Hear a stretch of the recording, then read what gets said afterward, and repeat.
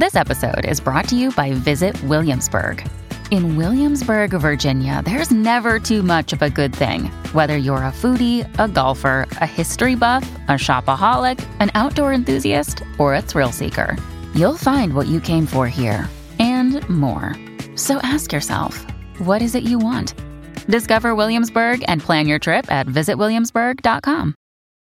When you need mealtime inspiration, it's worth shopping Kroger, where you'll find over 30,000 mouth-watering choices that excite your inner foodie. And no matter what tasty choice you make, you'll enjoy our everyday low prices, plus extra ways to save, like digital coupons worth over $600 each week. You can also save up to $1 off per gallon at the pump with fuel points. More savings and more inspiring flavors make shopping Kroger worth it every time. Kroger, fresh for everyone. Fuel restrictions apply. Welcome to the New Books Network. Welcome to New Books in Critical Theory. It's a podcast that's part of the New Books Network. On this episode, I'm talking to Christina Dunbar-Hester about Oil Beach, how toxic infrastructure threatens life in the ports of Los Angeles and beyond. So welcome to the podcast. Thank you, Dave. This is such a brilliant book in lots of different ways, actually. I think we were talking before we started recording, and I mentioned one of the things is that it really sort of gets us to rethink so many of our kind of everyday lives, everyday assumptions. But it's also one of those books, I shouldn't say unusually, but slightly unusually for an academic book, that I think is just really interesting, and it's quite a good read, kind of irrespective of your disciplinary background, or whether you're a social scientist or whatever.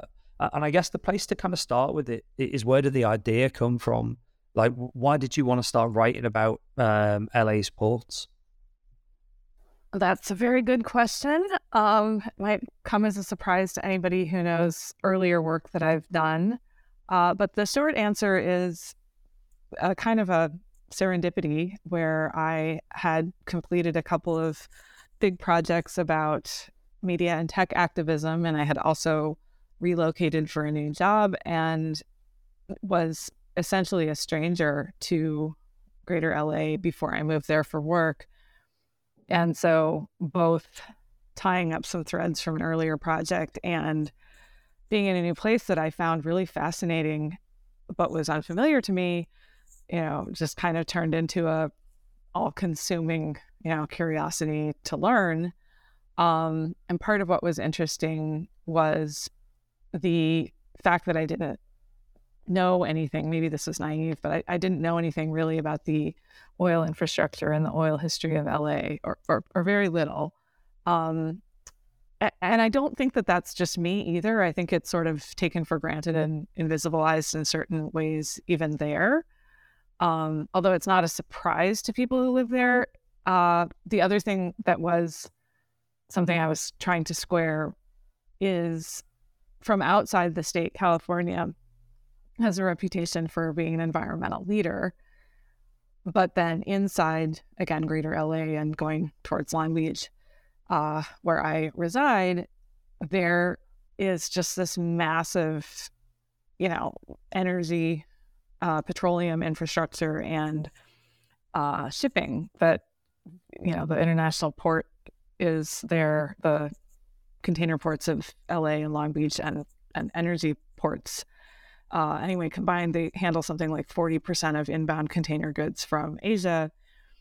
And so the whole area has this history of being essentially a sacrifice zone. It's very, very polluted. And that was also kind of shocking. Again, it's not to people who've lived there for their whole lives, but knowing that California enjoys a reputation for environmentalism. So the book began really from, my own curiosity of trying to figure out how this had come to be and why it wasn't. Maybe it's an open secret, but it wasn't sort of widely known. Yeah, I mean, it's definitely not, and actually you get into this in the book, it's definitely not how LA would choose to sort of advertise itself. It's not the story LA would tell about itself at all, really. And particularly, the negative impacts which run right the way through the book's different kind of case studies and different angles on this part of the world. And that'd be another useful kind of introductory moment, I think, is if you could say a bit about the place. So you've mentioned LA and Long Beach, and this is all the kind of San Pedro Bay area.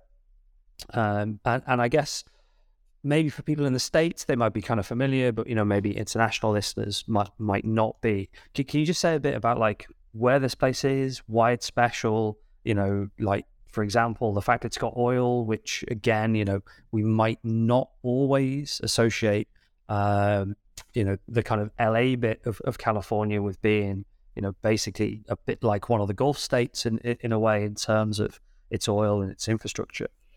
Right. Yeah. So again, it's a sort of place out of place. It's not Hollywood and not recreational or surfing beach or something. It's this heavily industrialized area about 20-something miles straight south of downtown Los Angeles, in this little bay, so tucked into the coastline, called San Pedro Bay.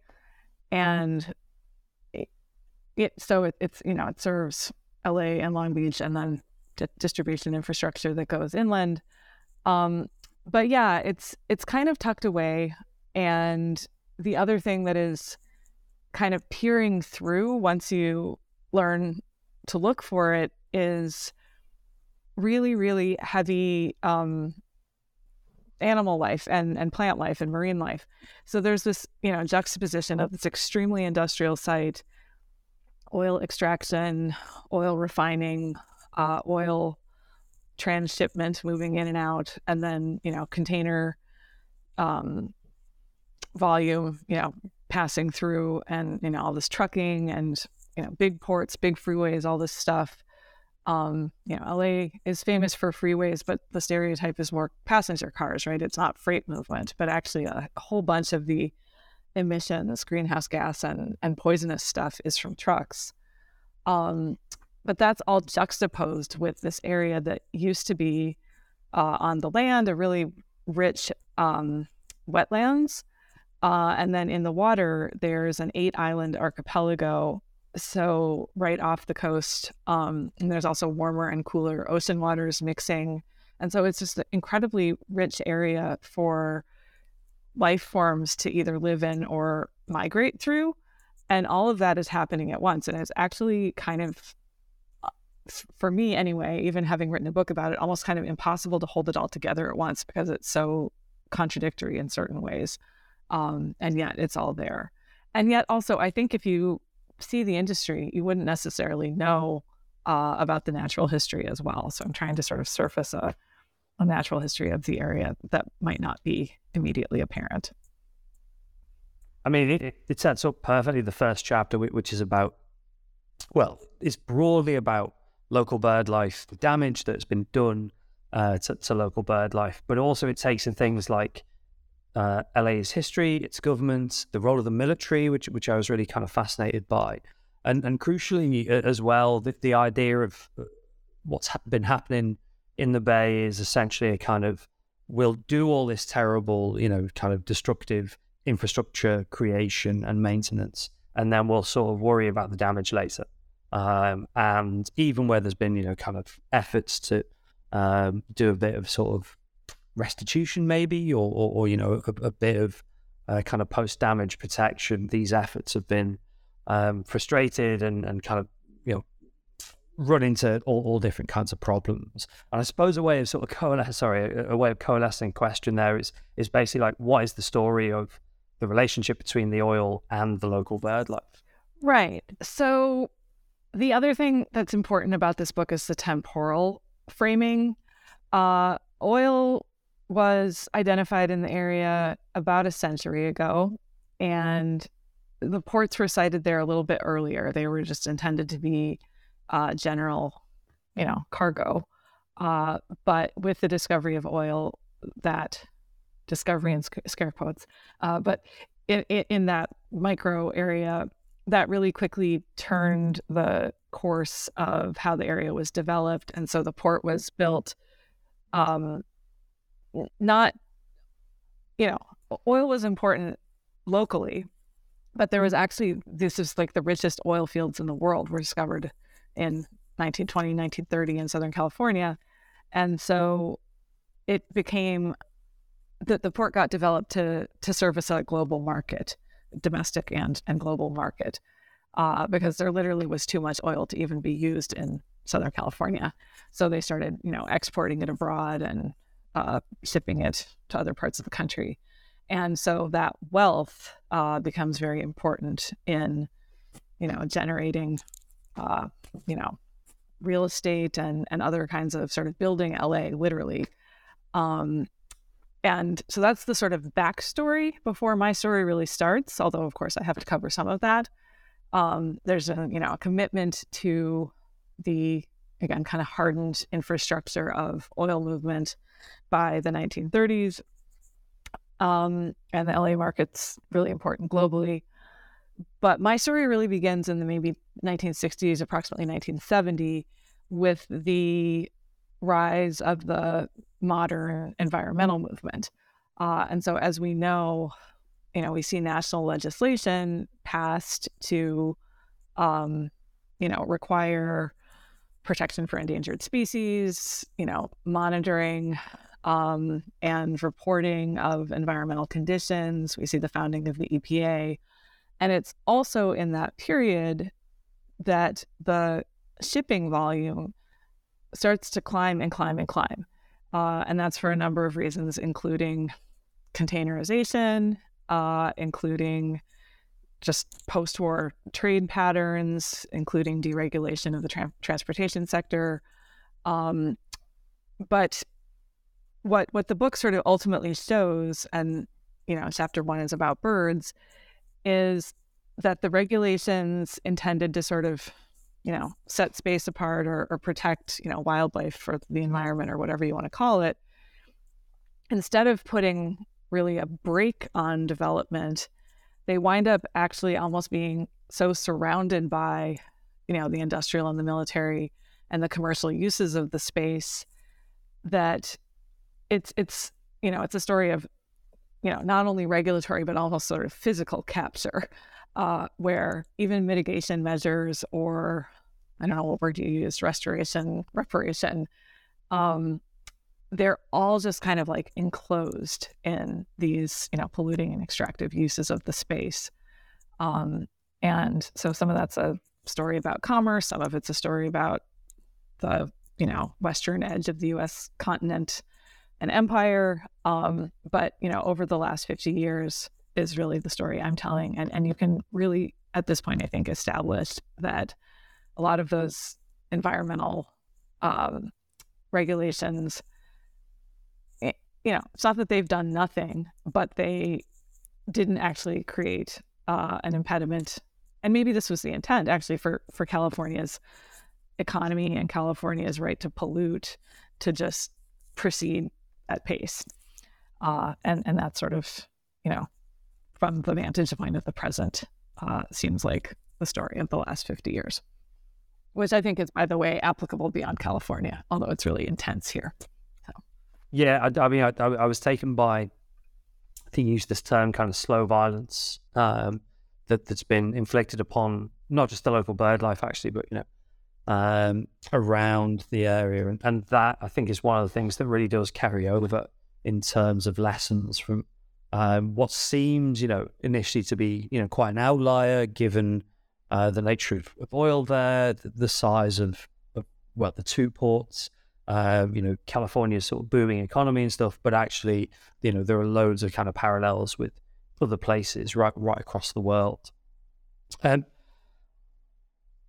There's a lot of stuff about natural life, but the book sort of also tries to think about what humans are doing in terms of their consumption patterns.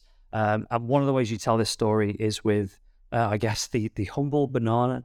And partially this is part of the comparison between the two ports, or the kind of, what would I call them, the kind of port infrastructures in the area. And am I right in thinking Long Beach is the kind of like poor relation to the Port of LA in some ways? But also how even stuff like importing bananas, importing food, has got a kind of oil story to it. And again, to kind of give that, as a question, how is oil intertwined with the story of banana imports? Yeah, so great question. And I think I'll say for the record, if it's not already obvious, this is not the most usable environmental history or something. First of all, I'm not trained, but second of all, it's a very sort of transdisciplinary and placeful account. But also bananas, I wanted to think about sort of life, different forms of life, sort of illustrating different things. And I also wound up focusing on charismatic species, partly as a methodological choice, partly because readers already know about them or think they know about them, but I can sort of use that familiarity and kind of trouble it in certain ways. So including bananas alongside life forms that actually, natively live in this place might seem like a weird idea. But at a certain point I was like, am I really going for this? Yeah, I guess I'm writing a whole chapter about bananas. But they also really fit. They really fit the story. This is one of the places that they were brought in by ship for over 100 years. They're either the most or one of the very top agricultural commodities moved over the oceans in the world. They're obviously a hugely, I don't know how obvious this is. They're one of the most, if not the most, consumed American U.S. fruits. And there's, of course, a lot of, history of the U.S.'s entanglements and meddling and such in South and Central America. So, there's all these different threads, but really it was an important product that came in through the port until it didn't anymore. And the reason it basically stopped was that when the volume of trade, not entirely stopped, but diminished in importance and in volume, was that the volume of other trade got so great that the ports were scrambling to bring in all the cargo that was coming, and it was causing traffic jams, some of which we became aware of during the pandemic with kind of supply chain snarls and such in 2020, 2021. But this is an older pattern here. And so bananas as a perishable commodity actually started departing the Long Beach and LA ports by about the turn of the 21st century and going instead to smaller ports that weren't as, congested and could, just take them in quickly and, get them onto pallets and warehouses or send them to distribution centers without a risk of them sitting out in the harbor for a few days and starting to spoil. But this is all entirely, and this is another reason, as you mentioned, I felt justified in bringing this story forward in this book. It's all kind of riding on and underwritten by and sodden with oil, because, cheap fuel is, absolutely required to both transport and refrigerate this food, and transport it refrigerated over long distances and still have it arrive and be in serviceable condition for eating and be affordable. There's even also petrochemicals that are used for pesticides and fungicides in the places of origin, and so the sort of entwinement or entanglement with oil and petrochemicals is really, really deep, and arguably is largely responsible for this, even seeming like it makes sense to bring this product into this place at this volume for this duration, and with toxic effects really all along the entire supply chain, from growing plantations to transportation to distribution. I was really taken with charismatic species, and the kind of second half of the book has basically got lots and lots of different charismatic species, but two really, kind of like leading champion charismatic species are otters and whales, and we'll take them separately because you sort of deal with them in separate chapters. I'm interested in with the otters, the story of aquariums, and again, if you'd mentioned this is a slightly kind of unusual environmental history. If you sort of mapped out, I'm going to tell the story of oil in LA, you might not immediately think of aquariums, being important. But they're part of a story about, as you keep coming back to in the book, damage, preservation, and I don't know if this is the right word, but the kind of the license or the sanctioning of bad environmental behavior. So yeah, what's the story of otters and aquariums?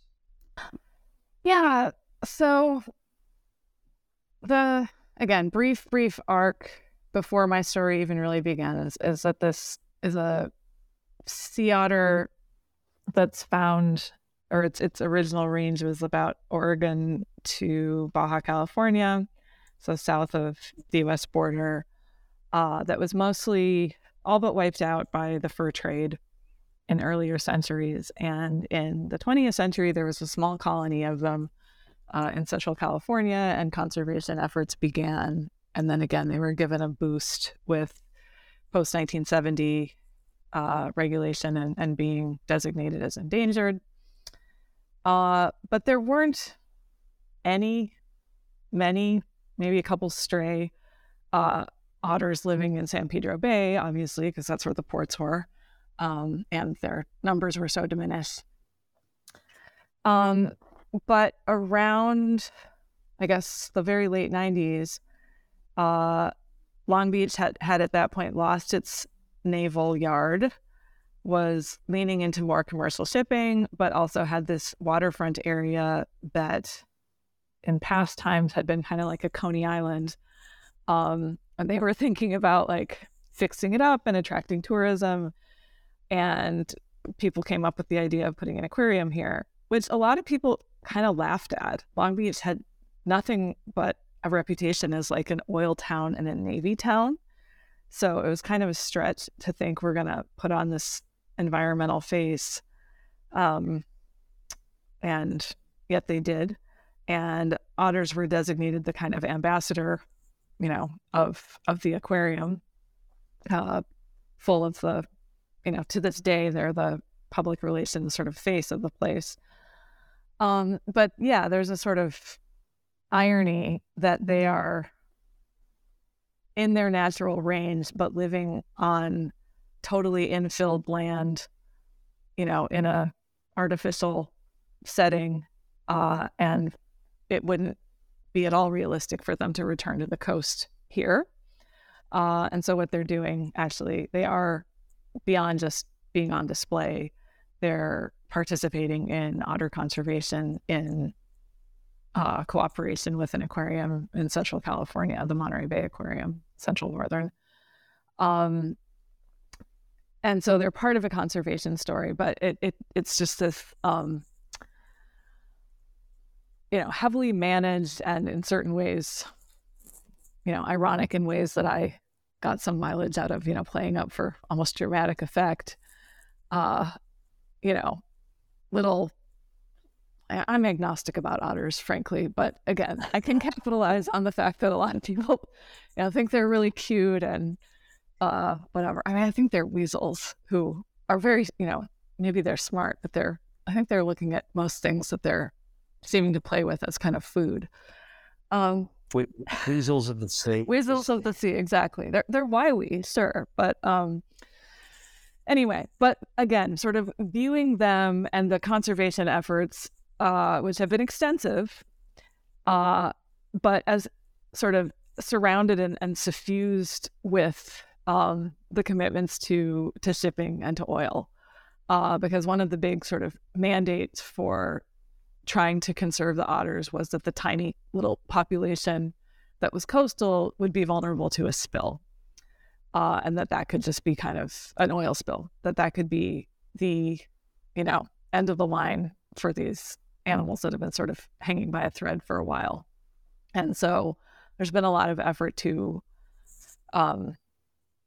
bring back their numbers, cite them in different areas, but it's, again, still sort of surrounded by, and, without really questioning the sort of naturalized presence of the petroleum industry looming over all of it, which incidentally also pays for a lot of conservation, which is an outgrowth of California law that says the oil industry has to, pay a little tax to, clean up spills or rehabilitate injured wildlife. But you can kind of see it as, given that the animals are all really struggling to come back, the ones that were designated endangered, they're not making great strides. It's a sort of, pay to pollute sort of scheme. And it doesn't really sort of unseat the kind of fundamental logics that this is really a space for, industrial and shipping and imperial empire use of the coast. Yeah, I mean, we're going to come back to that with the final question, actually, about, what do we actually do to disrupt precisely these almost naturalized conditions of production and payments after pollution. But before we do that, this might sound sort of slightly flippant, but given your ambivalence about otters, how do you feel about whales? Like, have you got a little love for whales at least? So I'm a kid of the 70s, like we grew up really being, told we needed to save the whales and that the whales were these mystical creatures. And, that's something, I don't go into my biography, nor is it particularly, I would say, interesting, nor... They made a full Star Trek film about saving whales. Like, it's, they're embedded in kind of popular imagination as being exactly, again, one of these kind of charismatic species. Exactly. They don't have the same fate as the otters, which it is partially why I think you devote a distinctive and slightly different chapter to them. But you can see precisely the same logics of, look, they need to be preserved, they need to be supported, but at the same time, one of the points you make is this is maybe for whales one of the loudest places in the world. So the issues again are, all I was saying is, I don't think my pop culture suffused childhood full of, save the whales is all unique, right? But it is historically contingent and situates me of, a certain era. So whales are an interesting one. The Pacific gray whale, Eastern Pacific gray whale, is actually kind of a relatively rare, maybe, I think it might be the only cetacean, don't quote me on this, but I think it's the only cetacean that has ever been taken off the endangered species list, meaning conservation in earlier eras worked. But that's now getting called into question, and it's because of shipping. And so the earlier things that had, plagued whales were hunting. Now it's ship strikes and entanglements and other encounters with fishing gear, a lot of which is, plastic and, very resilient in the ocean, and also, can really tangle up a marine creature pretty well. But so a lot of, again, over this 50-year arc, like you see the conservation interventions working in that, populations start to rebound a bit, but a lot of those gains are kind of backsliding now with, climate changes, marine waters heating, food sources move, this or that ecological set of relations is starting to kind of fray or mutate with heating. But for the last, couple of decades at least, with intensifying ship traffic in the area, there's a really strong argument that there's a lot of, disorientation and a lot of lethality, serious injury and lethality for cetaceans in these waters that are being so heavily trafficked by ships also. And I think the scientific understanding of that has been evolving. But, shipping volume has also been increasing. The other thing going on with, I guess, the kind of case study of whales, but also it runs, and is relevant to the rest of the book, it is the pandemic. So what happened in 2020? Did things get better? Did things get worse? So 2020 provided this really rare moment where when all the movement of goods and people shut down for a brief moment at the very early, first couple of months when the pandemic was declared. And this wasn't just whales, but that's all I write about here. It gave scientists an opportunity to hear animal sounds and, the animal auditory environment with a lot of the background noise that is really overpowering. There's this pause in that. And so it maybe provided a brief moment of perspective of, the din that has been created, which is important, I think, for the sort of life cycles of a number of forms of life, maybe nearly all, I don't even know. But obviously, for whale communication and sociality and echolocation of food and stuff is super important. And again, that's such an unusual moment. I guess the other one in the last few decades was the few days after 9/11. A lot of things paused. Flights were grounded and, borders were secured and all of that. So things stopped moving. So without really commenting on too much of that, sorry, go ahead. Go ahead. Yeah, we can edit that part. Go ahead, please. Well, I guess it gives a clue about what we might do. And we've not really talked about, I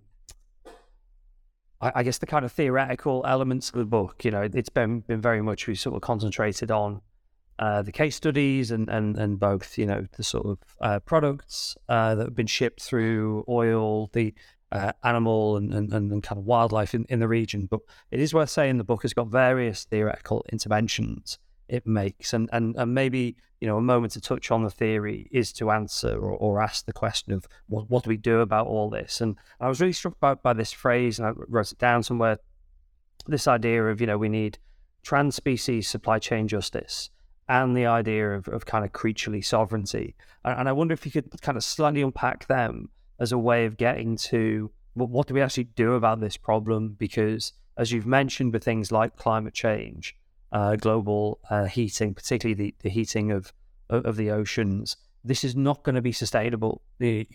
Certainly in sort of 50, 40, 30, 10, possibly even 2 or 3 years, the Port of LA is not going to be a kind of a sustainable proposition. Yeah, exactly. Thank you. So the way I theorize the management of the coastline, the management of the ports, the management of distribution and logistics is by calling that infrastructural vitalism. And I'm arguing that that's kind of a logic that has structured regional managers' belief in what this space needs to be for a long time, or for earlier than the conservation and environmental measures that we've been talking about. That there's a sort of belief in national lifeblood, basically, and sort of sustaining the nation needs to happen through trade. And so keeping these infrastructures running, humming, and even expanding has been just a kind of inexorable logic and stated, and also so powerful you don't even need to state it, logic that's been structuring decisions about how to run this place. And it's worth noting that California's economy, if it weren't in the US, it would be just by itself, I think, either the fourth or the fifth biggest economy in the world. And so, by keeping all of this infrastructure flowing, these managers are contributing to a sense of economic vitality. But I think it's actually, I'm sort of playing with this, but there's almost a sort of animistic belief in the life of trade here that I think is actually, I don't want to say it is actually alive, but it's doing something.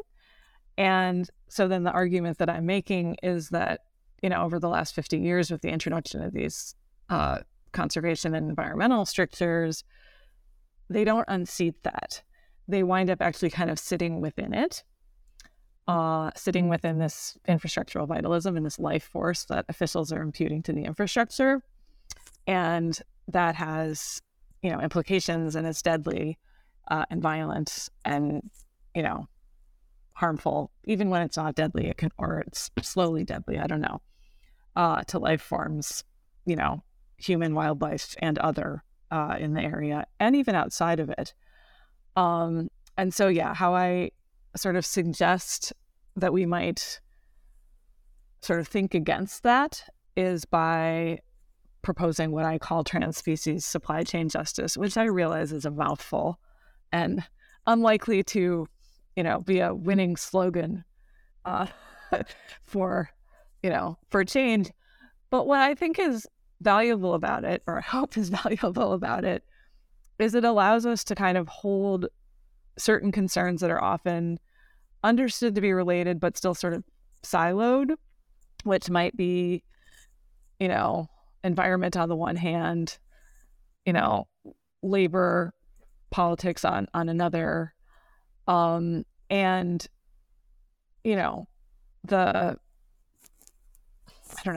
imbrication and entanglement between, human-made systems and infrastructures and, the other participants in it.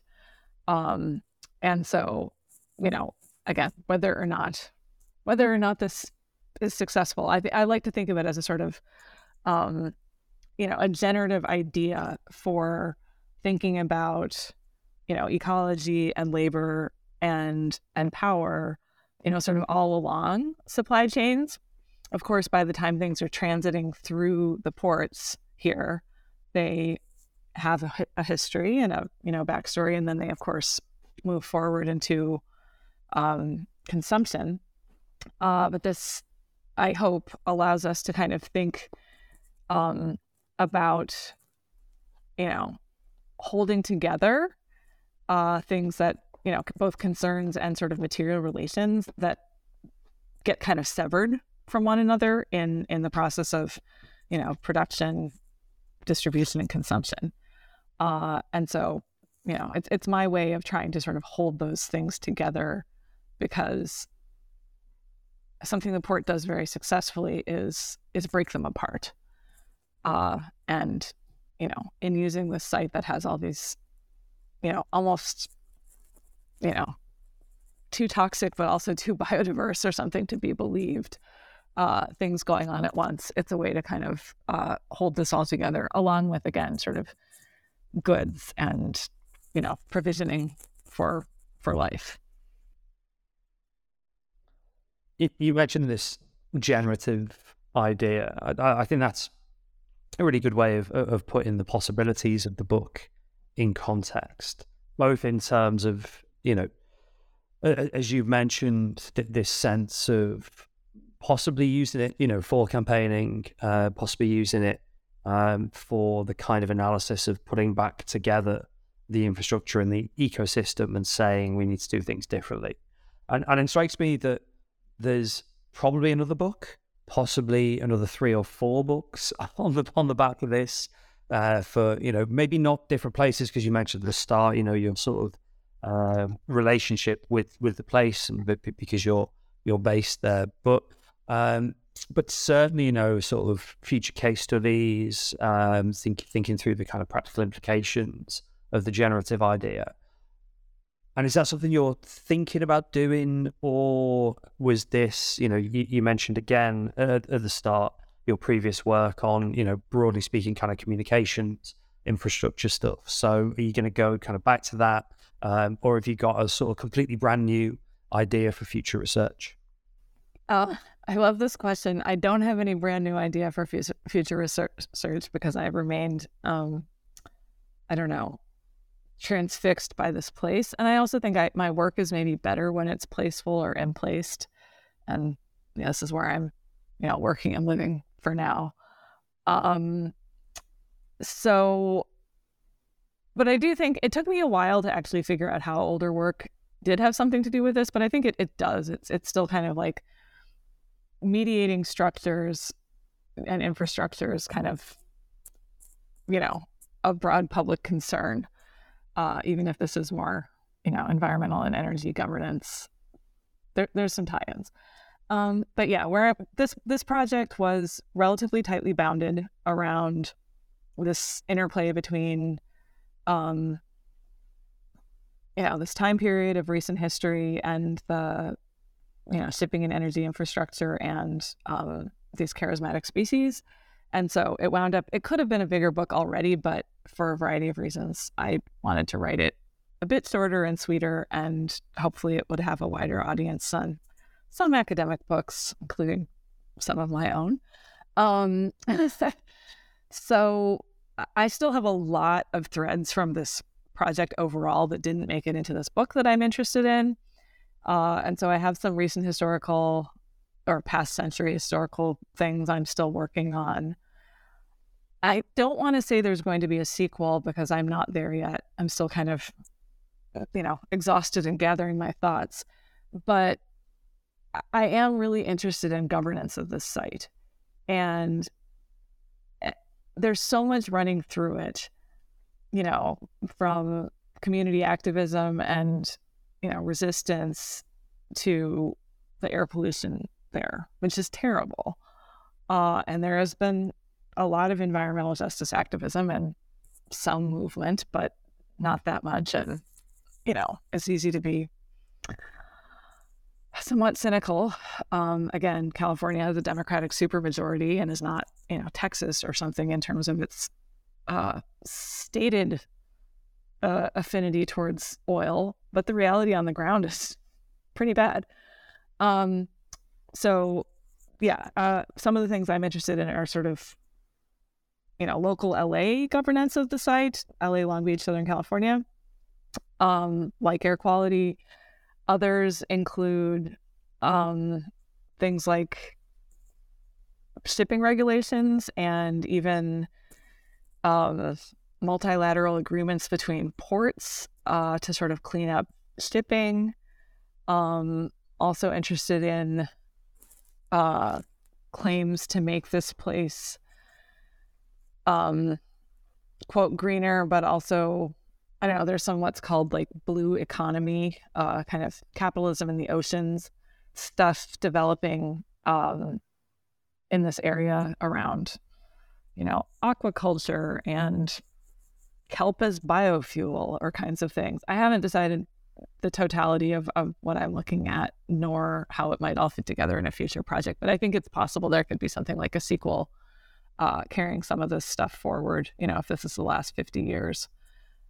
Something that might be about threads of governance and scales of governance running through it. I think it's a really interesting time in terms of confronting oil and fossil fuel,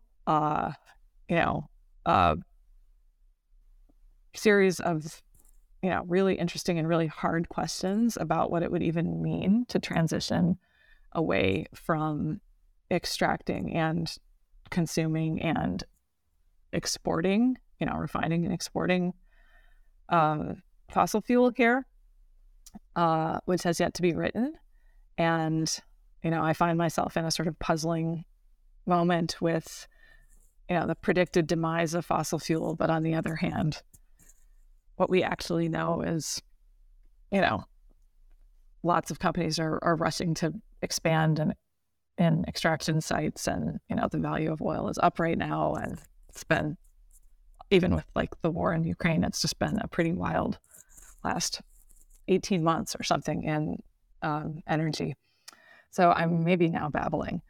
But what attracted me to this site initially, and what I'm still interested in, is how you would even sort of bring it under control so that it would be less lethal. But the, levers and mechanisms and sort of scales of intervention are, because some of them are pretty highly local, some of them are municipal and state, and some of them are much bigger global currents.